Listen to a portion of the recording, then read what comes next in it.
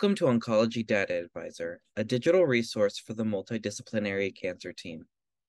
Today, I am joined by Dr. Sarah Holstein of the University of Nebraska Medical Center. Earlier this year, she recorded a two-part continuing medical education activity regarding practice-changing strategies and improved patient outcomes in the treatment of multiple myeloma. Today, she is here to update us on improvements since recording, as well as share a bit of what to look forward to from the upcoming ASH annual meeting. Good morning, Dr. Holstein. Thank you again for joining me today to talk about this important subject. Would you like to introduce yourself and talk a bit about your research interests first? Sure. My name is Sarah Holstein. I'm a professor at the University of Nebraska Medical Center in the Division of Oncology and Hematology. I am a specialist in multiple myeloma and other plasma cell disorders. From a research perspective, my research interests really span the entire translational clinical spectrum. So I have a laboratory focused on new drug development. And then from a clinical research perspective, I'm interested in the incorporation of novel drugs into the treatment of myeloma. Incredible. Thank you for that. Sort of recently, you recorded an activity with us to talk about practice-changing strategies and improved patient outcomes in treatment of multiple myeloma. So I wanted to ask you, has there been any updates regarding treatment or outcomes from clinical trials that you mentioned in the activity or at all that you would like to talk about? So myeloma remains a swiftly moving field, and there have been a lot of things that have happened in the last year in terms of new drug approvals, at least one drug being removed from the market. In the newly diagnosed setting, I think that we've had further confirmation of benefit of adding daratumumab into the newly diagnosed transplant eligible induction setting. So we've had some more recent data presented on the Griffin study showing longer term follow-up and showing a suggestion of progression-free survival benefit for incorporation of daratumumab up front. So I think that's continuing to shape treatment practices for that patient population. I would say the most prominent changes have really occurred in the relapsed refractory setting, where some of the agents that we talked about that were under development have now been FDA approved. So we have a second CAR T-cell product, Carvykti, that was approved in 2022, another BCMA CAR T-cell product. We also now have a BCMA bispecific agent, teclistamab, that's recently been approved. So we're now really learning how to incorporate those into our treatment of the relapsed refractory patient, particularly those patients who've had 4 or more prior lines of therapy. One of the agents that we did spend time talking about was belantamab mafodotin, which is an antibody drug conjugate against BCMA. And unfortunately, that has just very recently been withdrawn from the market after it failed to show benefit in a phase 3 confirmatory study. So again, things are moving swiftly, and I predict that there's going to be even more changes in treatment paradigms in the relapsed refractory setting as we move ahead. From all the recent approvals and updates and everything, has there been any trials that you've personally participated in that you would like to talk more in depth about? So I think some of the work that is ongoing is interesting, and some of it's going to be presented at this upcoming ASH conference.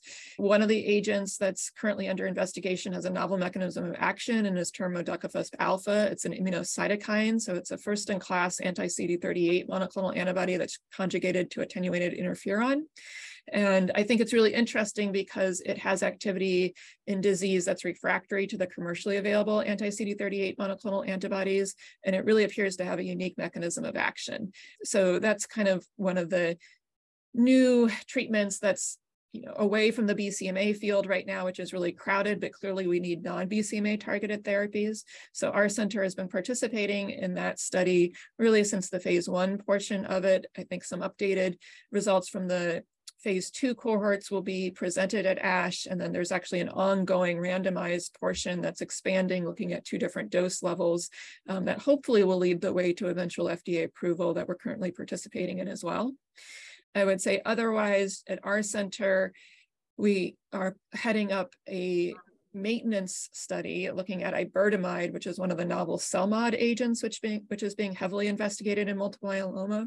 So we're looking at it in patients who have undergone a transplant and are using it as a maintenance therapy. This study is ongoing, so we don't yet have results.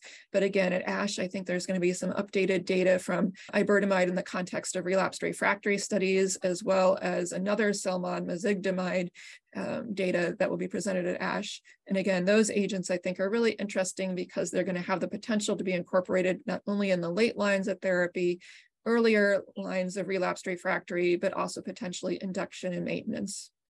I was actually going to ask you about the upcoming ASH meeting because we're really looking forward to it and learning more about it. And I know you just mentioned a lot of what you're looking forward to and what you'll be presenting. Is there anything else you would like to mention from ASH that you're looking forward to maybe?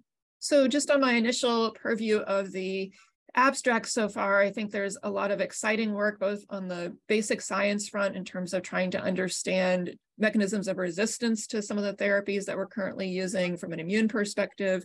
But there's also really interesting phase 1 clinical trials that are going to be presented.